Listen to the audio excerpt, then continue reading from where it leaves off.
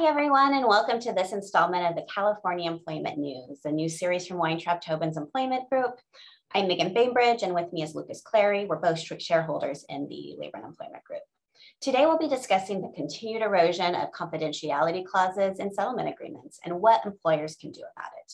Lucas, why don't you provide us some background on how confidentiality provisions have historically been used in settlement agreements? Thanks, Megan. I think a good starting point here is understanding why employers may want confidentiality clauses in settlement and severance agreements in the first place. So a settlement agreement is something that happens after an employee has asserted claims, maybe filed a lawsuit or asserted claims with a government agency, and you're looking to resolve those claims. A severance agreement, by contrast, is something that an employer may offer at the conclusion of employment, either because there are potential claims pending or just to be prudent. So employers will often want confidentiality clauses in these agreements because they settle potential claims or offer severance to departing employees, even where they do not believe they did anything wrong. And sometimes it can just be a good business decision to avoid the costs and burden of defending a potential lawsuit, that employers offer these settlement or severance payments in exchange for the employee releasing any and all possible claims. So in these instances, employers may want to prevent the employee from discussing the settlement for risk that it will encourage other employees to make similar allegations in the hopes of securing a similar payment. A confidentiality clause can help prevent that from happening. Also, if the document is kept confidential, employers don't have to worry about being seen by others as potentially admitting to wrongdoing, whether there's wrongdoing or not.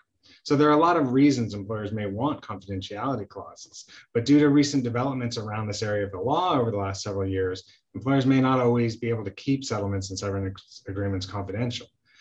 Before the last couple of years, where so much of employment law development was tied to the COVID-19 pandemic, the major source of change, both in society generally and in the employment field in particular, centered around the Me Too movement.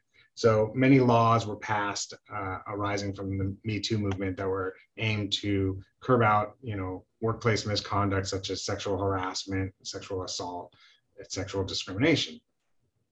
One change that happened that directly impacts confidentiality agreements was beginning in 2019, claims of those nature could no longer be settled confidentially. If that was the basis of an employee's claim, you could not have a confidentiality clause in the settlement agreement. And that remains true today, but we're actually seeing it now expand. And Megan, why don't you talk a little bit about where we're going from here?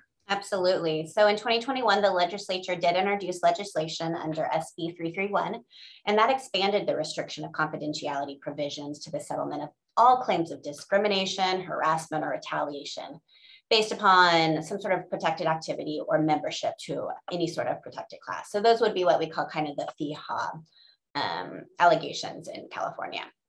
It's important to note that employers can still prohibit disclosure of the amount of the settlement. The restrictions are focused entirely on the restrictions from employees talking about the facts that gave rise to the claims, or at least alleged claims. SB 331 also prohibits confidentiality and non-disparagement clauses in separation agreements if they have the effect of silencing claims of harassment and discrimination.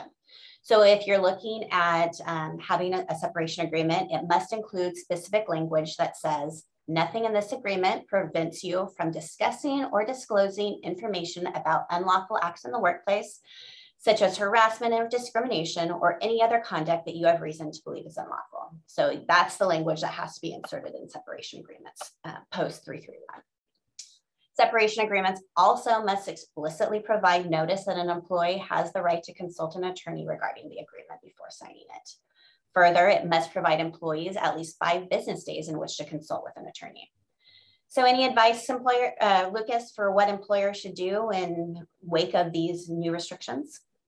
Yes, thanks, Megan. I think that the biggest thing is if you're using a kind of template severance agreement right now, or if you're handling your own settlement agreement, oftentimes you're working with legal counsel on a settlement agreement, but with either of those documents, if you have a template one you use, you're going to want to make sure it gets updated to reflect the changes that Megan just mentioned. You're going to want to work with legal counsel if you're unsure whether it's compliant. And then the big one is if you're offering these severance agreements these payments out to employees, make sure you do in fact hold that offer out open for those 5 days. It can be tempting often for employers to want real quick resolutions, but particularly if they're concerned about a claim. But if you don't give them those 5 days, if you don't hold it out for those 5 days, you may not have a binding agreement even if they sign it. So those would be the big points and takeaways moving forward. Thanks, Lucas.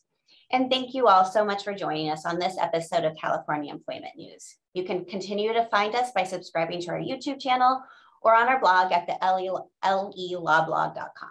We'll see you next time.